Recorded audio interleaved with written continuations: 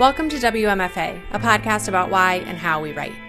I'm Courtney Balestier, and this week I'm speaking with Matteo Schiavone, whose debut novel, Black Buck, is out now from Houghton Mifflin Harcourt.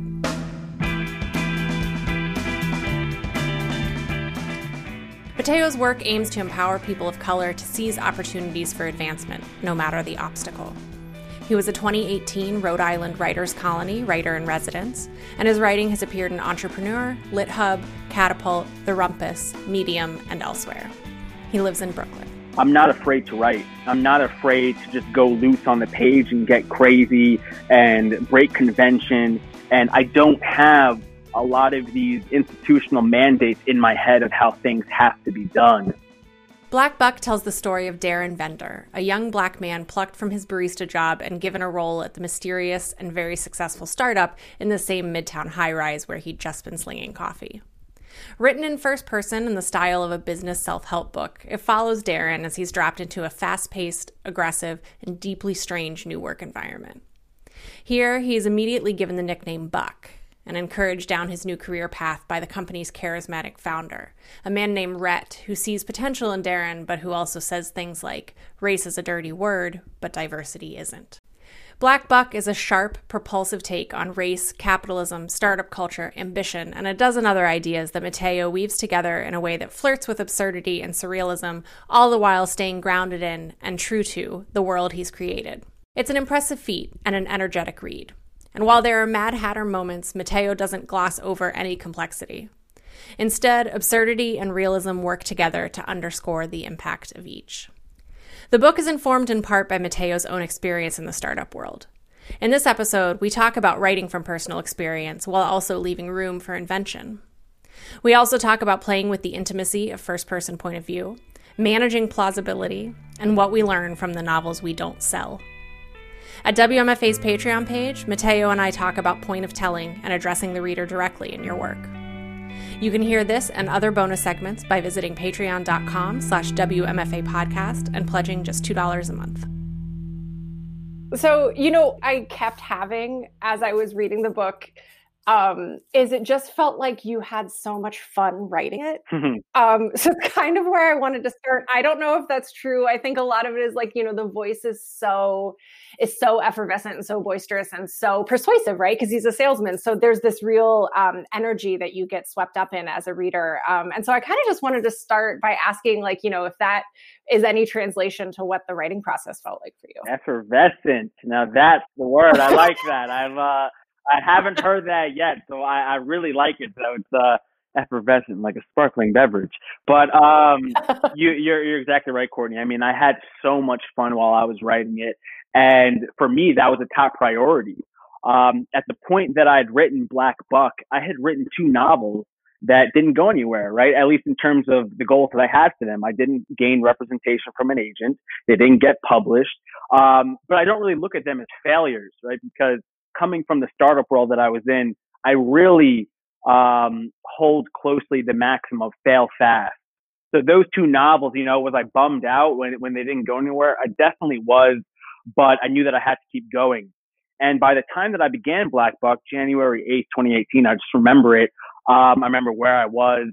I said, you know what? I'm going to write the book that I want, how I want it, for the people that I want it to serve. But first and foremost, it has to be fun. There has to be a ton of energy because there's no way I'm going to dedicate time to something that's a slog.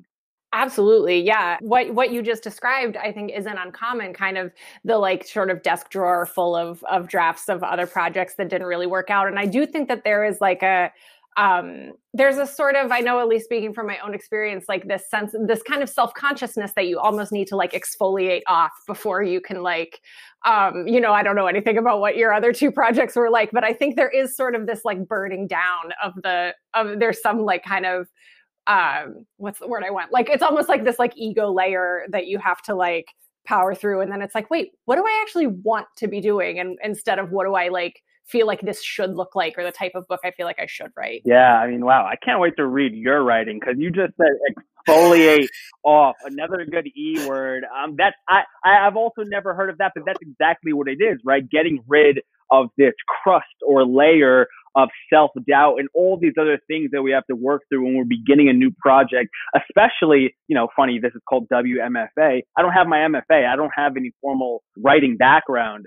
So I had to work through a lot of that and realize what were the pros of not having that formal background, and then what were definitely some cons that I have.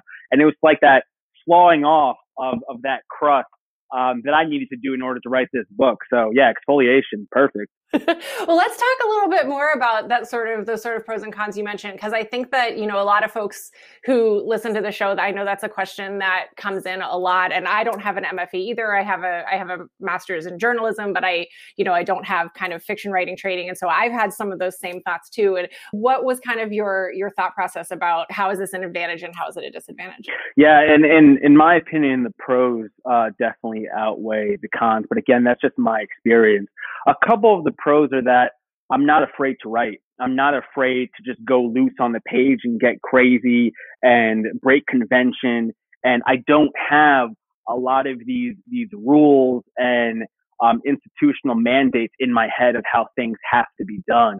And I'm not saying that all MFAs entail that, but something I do know is that, a big part of the MFA process is the workshop. So you are naturally going to have tons of voices critiquing or giving you feedback on your work, which can make you just like, I was about to say trigger shy, but it's more like keyboard shy, right? You're like afraid to write sometimes. I've found that with friends who say, hey, I can't really write that much because, I went through my MFA and I'm afraid to write. However, if I do write 10 pages a month, I know that they're tight. And that for me is a potential con, right? I'm not afraid to write. But I'm not as tight on the page, at least in the initial draft, as some people who have gone through their MFAs. An editor once told that to me, and not someone who edited Black Buck, but someone who looked at it early on. She said, you're pro, Mateo, of not having an MFA is you're not afraid of writing. But the con is that you're not as disciplined on the page as you probably would have. So those are just, one pro, one con, but something that I think an MFA affords a lot of people. And I once asked an author after an event, basically like, why did she get an MFA? Because it seems like it's just a big networking event if you know how to do it right. And she said, that's exactly what it is. Yeah, I paid like 20 to 30K and I was able to learn from Paul Beatty and all of these other people who I can count as my mentors. And obviously these people have connections that they'll wield if they believe in you and they believe in your talent. For me, that was, again, I try to look at every con as like a pro really, but that was something that I had to work through when I was breaking into the industry, is not having any connections. But fortunately, I had a background as a salesperson. So rejection or not having the red carpet rolled out for me, some random dude who wants to come into this industry, right? And I'm not entitled. I didn't think that anyone had to, right? But not having a warm welcome or someone saying, hey, Mateo, I'm going to take you under my wing. You're going to be my little, writerly literary brother, and I'm going to show you how it's done. Just forced me to rely on a lot of the skills that I had while working in sales and tech startup, self-inspiration, motivation, perseverance, stamina, not taking rejections personally, and keep going until I achieve my aim. So that's how it was. Yeah, MFA is good and bad and ugly, but it depends on who you're asking, right? Yeah, for sure. And I think, that's what you're describing is just this really, I think it's a really difficult thing for writers to kind of get right. But I think you eventually have to figure out how to make your own peace with it if you're going to keep doing it, which is like, you have to kind of remain like sort of perpetually excited about the work, but you have to have a really short memory about like everything else involved in the process. I know before I started working on this project, I was a freelance journalist. And so it was the same thing with pitching articles, because it was just like the sheer volume that you would have to produce to be able to like sustain yourself. It's like you just couldn't get precious about anything. It was like, okay, great. Thanks for going ahead and rejecting me so I can try the next person. You just kind of like power through. And you're so much stronger if you don't let all of that break you down, because, a lot of writers, and I guess just a lot of creative people in general, do not pursue their art or continue to pursue it just because of that fear of failure. Totally. It's just a human thing. So the more people that can work through it, the better. Right. And I thought too, when you were talking about the workshop model and that idea of kind of the sort of like way it can turn everybody's writing into sort of a very similar things. I was talking with another writer friend the other day, and she had mentioned that she had written a first draft of something, and then she sent it to somebody to read. And I was like, oh my God, you sent a first draft? Like, and it was just feeling of like, and I think like, you know, part of what you're describing, and like part of, I think, a huge pro of like, not that I think this goes beyond the yes or no to an MFA, but like just getting really solid in like what you feel like your voice and your point of view is, so that it can't really be shaken apart, like so that you can hear different feedback and be like, okay, well, that piece makes a good point, this piece I'm going to ignore, and sort of feel like you have your own kind of compass for that stuff. Exactly. And the stronger you hone your own voice, the more original you make it, and the more of an expert you are, I believe that other people will just quickly pick up on that and trust you as a writer, right? Like when people read an initial draft of Black Buck, like, okay, like we know that this guy has a handle on the voice at least, right? There's other things that we need to work on, but he is the expert on the voice of Buck and this book. So we're not going to question it as much. And that for me was big, you know, with my editor from Houghton Mifflin Harcourt, with my agent. They never questioned the voice of the book at all, right? There were things that we tweaked in copy editing and here and there, but they were never like, are you sure you want him to sound this way at this point? There were never questions about that. Right. Yeah. So let's dive into that, because definitely the voice, you know, when folks read the book, that's sort of the first thing that that hooks you in. And I think, you know, especially when you're gonna do a first person narrative like that, you need a voice that can really carry it. Did Darren Buck come to you pretty fully formed in that way? Yeah. I guess you know, I was lucky in that, you know, the night I wrote the author's note.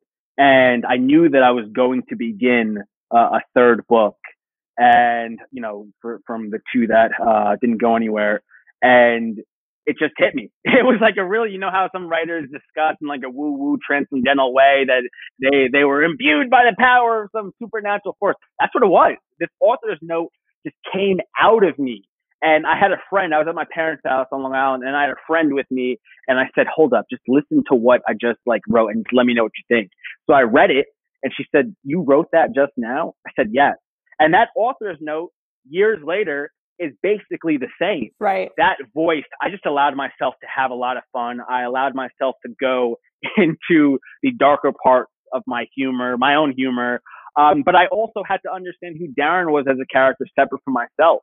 Because he does say things, and he does speak in certain ways, and he takes certain actions that I wouldn't. Right? He is a separate person from me, but I had to get to know him just like all the other characters.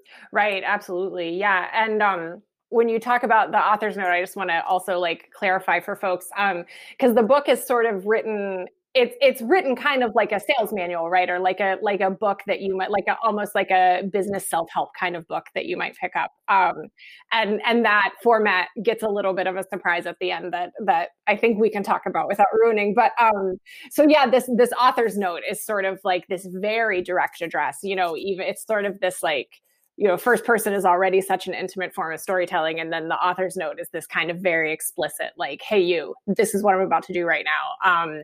And I think, yeah, I really would love to learn more about the point that you're making, because, you know, you do have a background in sales and in the startup world that Darren finds himself in. And so how did you kind of navigate that idea of like, imbuing him with your own kind of experience and ideas and observations, but also making him his own person? Yeah.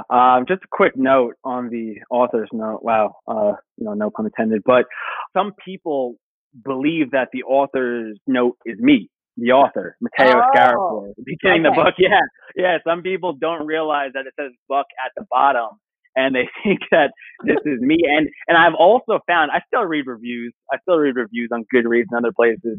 I found that some people think this book is a straight up memoir. like people don't realize it's fiction all the time. And I'm like, damn, that's cool that they think that this is all really real. But at the same time, it opens up the book to critiques that don't really make sense because it is fiction, right? But to answer your question directly, Courtney, it started off with the realization and then holding that realization at the forefront of my mind that this book is not about me. This is not about me. This isn't about my experience one-to-one in the world of startups. This isn't about my interpersonal relationships, even though the book is definitely inspired by my work in the world of startups and by some of my interpersonal relationships and things that I've experienced. But it couldn't just be about me because A, I don't think that it would have been that interesting. B, it would have made it a lot more difficult for me to achieve the aims that I had for the book. And I don't know if I've achieved them yet. I'll see. Time will tell, right? I'm still figuring that out. But the aims of making anyone who's been made to feel less than a variety, marginalized backgrounds, whether that's race, gender expression, sexual orientation, or religion, especially in the workplace, understand that they shouldn't have been made to feel less than, and that they have the right just as much as anyone else to chase their dreams and in some cases achieve it. I think that would have been a lot harder if it was just about me. So when putting Darren together, I just, from his background to his life experience, I had to make it differ from myself. But where we are very much so the same is, the feelings that we've had, the feelings of being the other in various scenarios, the feelings of people saying that you have potential and then being given the opportunity in a very extreme way to fulfill it without the proper guidance. So yeah, there's definitely a lot of intersecting forces, but I had to understand that Darren is not me, and I wouldn't want him to be me. That wouldn't be fair to him or the book or the reader. Right. Yeah. And I think all of that, I think to speak to your aims, I think that does really come across. And there were, just even to think about my own experience, there's this point at which, Darren has been sort of welcomed into this weird company, and he sort of learns how the other new recruits got there, and all the connections that they had that led them there. And it made me feel, when I first went to graduate school, I went to NYU, but I'm from West Virginia, and so I didn't really have any kind of experience like that. And I remember getting there and hearing about all of the other schools that people went, I had no idea what a liberal arts school was. And people were talking about these crazy prestigious places that they were. And I was just oh, this is very different. And I think part of what's so successful about the book is the themes that run through it micro and macro in really kind of, you sort of just hit all of these small details where it really rings true. And then of course, the larger issues that are at play, all of these cringy conversations that Darren has to have with people like Rhett and Clyde. And Clyde, I don't even want to put in a cringy category. He's his own category. I don't want to flatten how bad he is. But Rhett and the whole race is a dirty word, but people love to talk about diversity, and it's just yeah. And again, that's why I was a little hesitant to start off by saying that it sounded like you had so much fun, because I don't want to trivialize the really serious things that you're talking about here. And how did that kind of come together for you? Because I can see that being a really difficult needle to thread of you're kind of mining the absurdity of these things that are absurd, but are also, really difficult to deal with emotionally. Yeah. Well, first off, shout out to NYU. I went there undergrad. so, nice. So I know what you mean. And that it's also funny talking about that conversation that Darren has with the Duchess and Frodo, because in a lot of these environments that I know you're well aware of, one of the main questions is where did you go to college? Right. And when I was working at a tech startup, that was the main question too. It's even how some people wanted to hire people. Mm-hmm. And I had to push back on that. I wanted it to be a little bit more nuanced in that way, because I could have just had everyone ask, right? Where did you go to college? In the same way that there's the running joke of everyone thinking that Darren looks like a different Black celebrity. I considered putting the college thing in there and just making it really ridiculous. And I was like, that's a little too much in my first draft. It's way too long anyway. It was 168,000 words. And now the book is at 110. But in terms of weighing that balance, that's a question that a lot of people ask me, because, there is on the one hand, this very funny aspect to it. There's a lot of humor in it. But then on the other hand, there's the horror of everything that Darren experiences and how he changes in such a drastic way that's detrimental to himself and those who love him. And for me, I was conscious of it because I didn't want to write this book that was just so laden with tragedy and doom and gloom. Like we know that. We know that in America, even if not everyone internalizes it, that racism is bad, that you shouldn't treat people poorly. And there's been so many other writers, so many other Black writers that have done this throughout recent history to a far better effect than I could. So for me, when I was writing the book, I was like, I want this to be full of multiple climaxes. I want you to not be able to characterize what it is or what it isn't for too long because it's going to change. But honestly, what made it, I guess, easiest for me to write in this way where it's fun and then it's tragic from chapter to chapter is that it's just a natural function of my own mind. I get, really upset about things, especially related to race in America and racial inequality and just history. But then at the same time, I'm not a naturally angry person or naturally sad person. There's a lot of humor throughout my day and in my mind, maybe as a defense mechanism, honestly. So that's why I thought that it'd be important for the reader to be able to feel that. But the last thing I'll say is it's dangerous to do that because some people aren't going to see the horror in it. They're just going to think that this is like funny all the time. 400 pages of funny. Oh, this is so funny what happened to Darren. This is so funny what this guy said. We got this guy Frodo, XYZ. And it's not my responsibility to judge how someone reads the book or try to impress my own intentions upon them. And that's the beautiful thing about fiction and writing in general.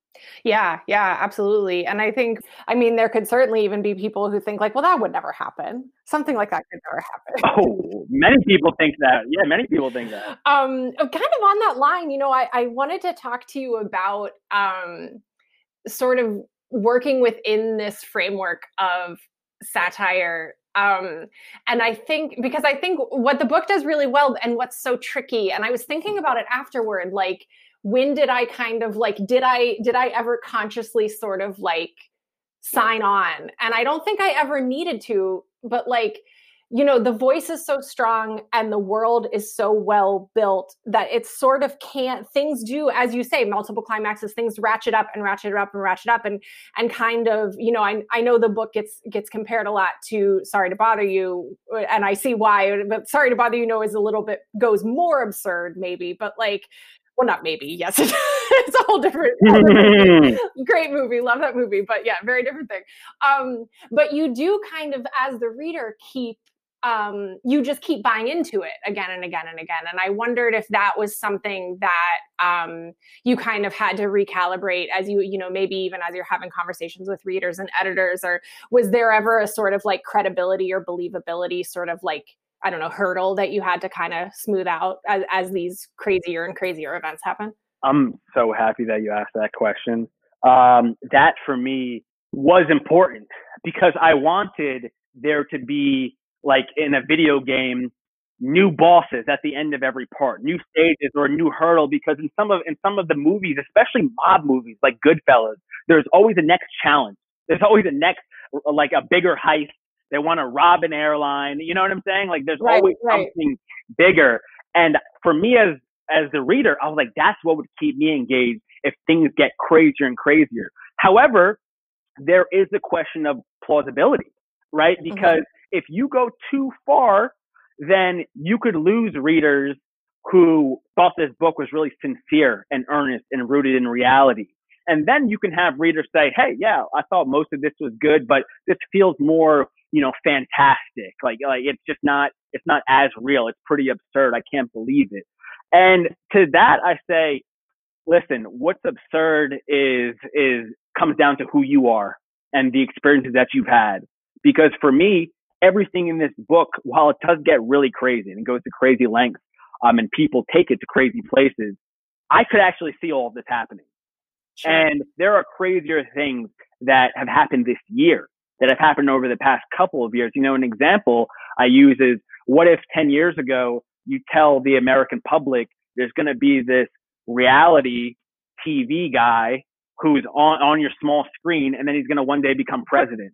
You'd say that's fiction. That can't happen. And then look what happened. But to go back to the original question, I didn't want to stray way too far from what was plausible in the world that I created. And I don't think I did, because just from the beginning of when Darren enters someone, it's a crazy place. And I've worked at a place that was way crazier than what I even put in this book. That was way more intense, and there's a lot of wild stuff going on. So I think that within the confines of the world that I created, everything is plausible, but some people won't agree. It'll be so outside the scope of what they could even believe pertaining to reality, even Darren's reality, that they're going to think it's absurd. And that's okay too. That's fine. Read it how you want. Just read it. Right. Spoken like a salesman. Yeah. Exactly.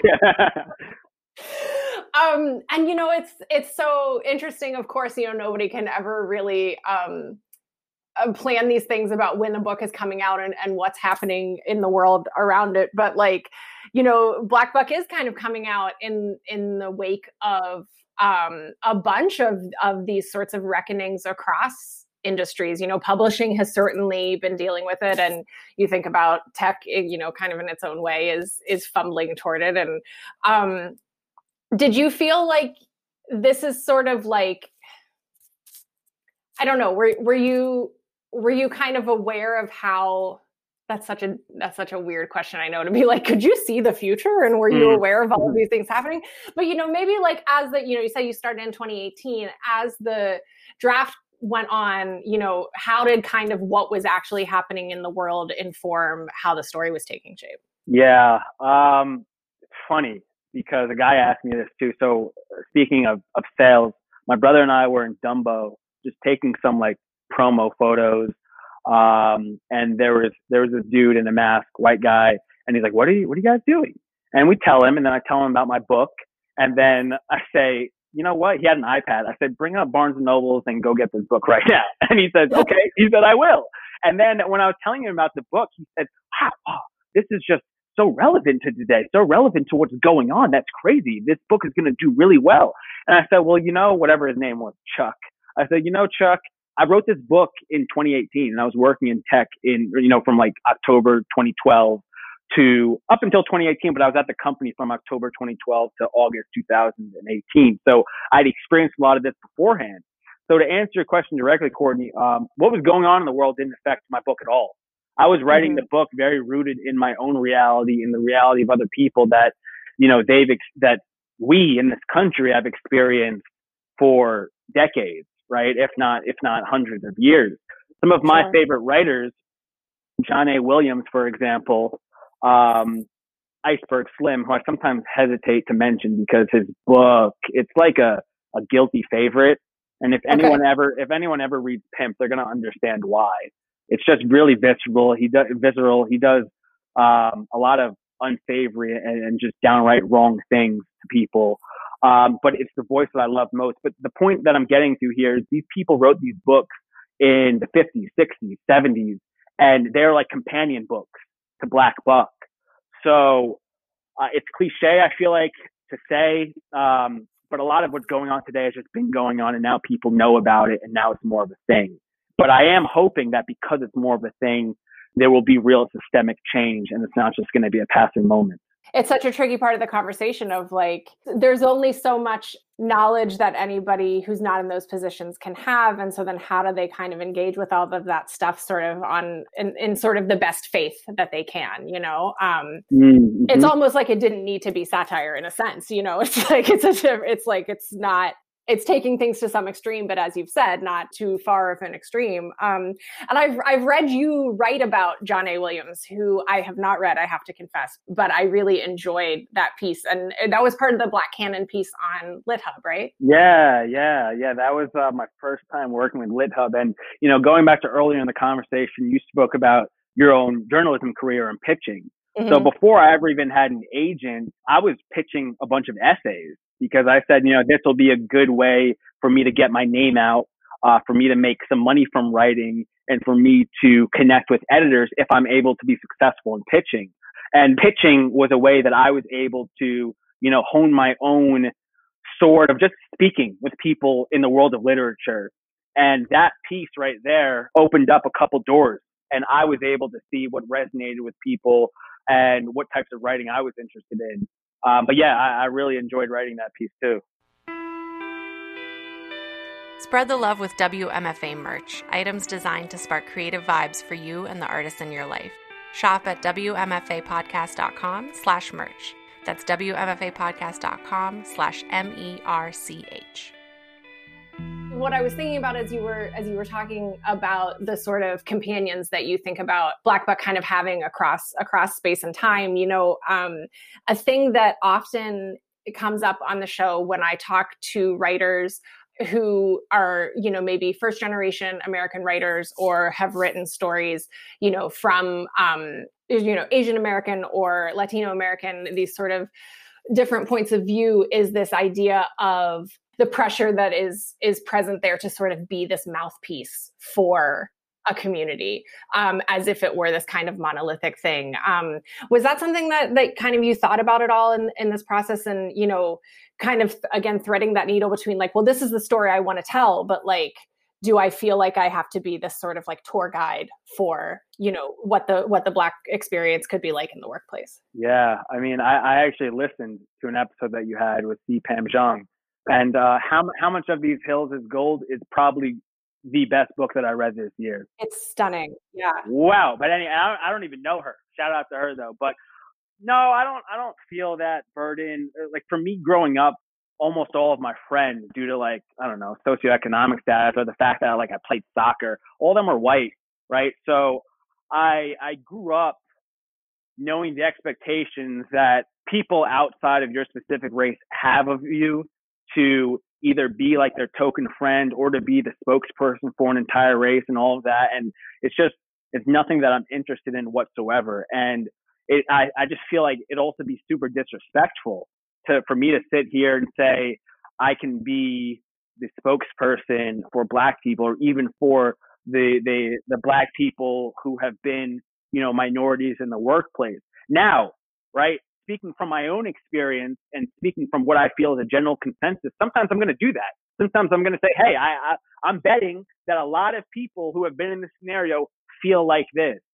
But understand that I'm not putting a stake in the ground saying everyone feels like this or everyone must feel like this. So if ever anyone's like, hey, can you tell us about the Black experience in the workplace, or can you tell us how Black people are feeling today? It's the weather forecast. And they listen, man, I can only talk about myself. How I feel, I have 4 brothers. How I feel is probably very different or slightly different from how some of my other brothers feel, from how my mother, Black woman, feels, And you mentioned first generation. I'm first generation American. My mom, she hails from Jamaica. My father is from Iran. So very different backgrounds. And that definitely played a role in the way that I see the world, in the universality of Blackness that I see, where we are so connected in many ways, but then there are also, differences, just as with anyone. So, I had no interest in being a tour guide. And honestly, when I wrote the book in the author's note, you see Buck, written by me, says that this book is intended for Black people, but if you're not Black and reading it, then, in a funny way, he says you can adopt a fancy Black name, don't go overboard and wear an afro and blackface, but, sit back and enjoy the ride. And that is one of my intentions, in that when anyone reads the book, but especially non-Black people read it, this is an invitation for you into the world of Darren and then Buck and his experience. But this isn't like him trying to reach out his hand and say, hey, I'm going to hold your hand and tell you exactly how it is to be Black in America, because I just feel like it's ridiculous for someone to try that. Right. Yeah. And I like earlier you made the distinction between Buck and Darren. There was such a wonderful detail, is this fact that he immediately kind of gets rechristened by these bosses, and sort of the way that lets you kind of do this sort of Jekyll and Hyde thing with him. How was it for you in the writing process when he, you said he did stuff that you wouldn't necessarily do, and did you get frustrated with him? Did you get were you sad by some of the choices he made? How did you kind of engage with him as a character as he kind of grew in the narrative? Yeah, I'm actually taking my cue from you here, Courtney, because early in the conversation you said Darren Buck within the same second, and for me it's just so interesting also how people make the distinction between them. There are some people who say that Buck is Darren's alter ego, and then other people who say that he crossed over into being Buck. And I actually very purposefully in a scene have him say, fuck Darren, I'm Buck. I did that on purpose. Mm-hmm. And I'm also so happy that you picked up on this rechristening, because this is what happens in so many environments, but especially in the world of startups, where I was, you had people being given nicknames. And it was I had 3 different nicknames when I was working on a startup. And it allows you to assume a different identity and become a new person. But in terms of Buck and the choices he made, yeah, I definitely don't agree with a lot of them. There are probably 2 or 3 key moments when I had to sit back as I was writing. I was like, this is actually pretty tough to write right now, because he is inflicting so much pain on other people, people that love him unconditionally, because he is so hurt. And, people say hurt people. And being like the Geppetto that was pulling the strings and having him do all this wasn't easy, because, I don't know, this might get a little weird, but I think about the world beyond the page. And I think about the people reading this and how real this book will feel to them. You have to think about the choices as a writer, right? I'm having Buck, a black man, subject some other black people and other people of color close to him to pain. And I don't look at that as an easy choice. I'm not just oh, well, fuck it, he's going to hurt this guy and his girlfriend and his best friend and whatever. This is just the plot. I don't know. For me, it's actually a lot more serious than that, because I think it reflects reality and that it can influence the way people actually act in real life. I don't know. I might be taking on way too much responsibility, but that's the way I look at it. I get that. And it's, that's part of why I asked the question, because of course, as writers, you have to figure out how to get on the same wavelength with those characters, no matter what you're putting them through. But I think because there is this shift, and I don't know, I mean, again, as you say, part of the beauty of fiction is all the different ways that people can read it. I think to me, I did read it as this sort of crossing over that happens. And I think he feels like he's kind of got it under control until he doesn't have it under control in the same way anymore. And then he kind of tries to he sort of wakes up and tries to right the wrongs that he's sort of been involved in. But I guess, yeah, that's part of why it's felt especially poignant to me with him more than it might with just another character who is flawed and does, makes mistakes and does shitty things, because we're human and we all do shitty things. Yeah. And, I listened to the episode that you had with the great Alexander Chee and him talking about autofiction. And there's you really did your homework. I appreciate you listening to the show. I'm prepared, but I only listen to the people that I read their work and I loved it. And it's funny because I had an interaction with Alexander Chee once after he had an event. He probably doesn't remember me all that much, but he was exactly as you mentioned in the episode. He was just so helpful and so generous with some random young writer he didn't know. But the point of bringing him up is he discusses autofiction, right? And how he never really cared to learn more about the real lives of the authors that he was reading. So I am navigating this myself, because a question that so many people ask is, how much of this is real? How much of you are Buck? And the point of bringing this up is just to say that Buck losing himself and just going into this other world at the stake of his core and those who love him is something that happened to me, or not even happened to me. It's something that I did when I was very much so embedded in the world of sales and the startup was the only thing I cared about. It was a vacuum. I had all of my friends. I had people I was, or at least a person I was romantically engaged with. You have food, you are partying, you get clothing with the merch. You don't need to leave. So I was sucked in deep to the point where, you know, I said I'm originally from Long Island. That's about an hour and a half from where I was working. I wouldn't see my family for months at a time. I was screening my mother's calls. So it was difficult to write some of those aspects. But yeah, it was just, you know, there's definitely some similarities in that way. And, you know, hopefully people can feel that. Right, right. It's funny that you bring up Alexander Chee and the autofiction thing, because I'm the exact opposite. And I want to know, so like, I love reading like writer biographies. Like I love like the, like sort of like, like I'm a big Virginia Woolf fan. I've read like 4 different Virginia Woolf biographies. Wow. Like I'm just super into, like they all say basically the same thing. I'm just like, I get very into the sort of surrounding context. So yeah, I you know, I totally take his point too, but it's so funny because I'm just like, no, I need all the information that I can get. I want to know too, right? It comes down to the question of separating an art from the artist.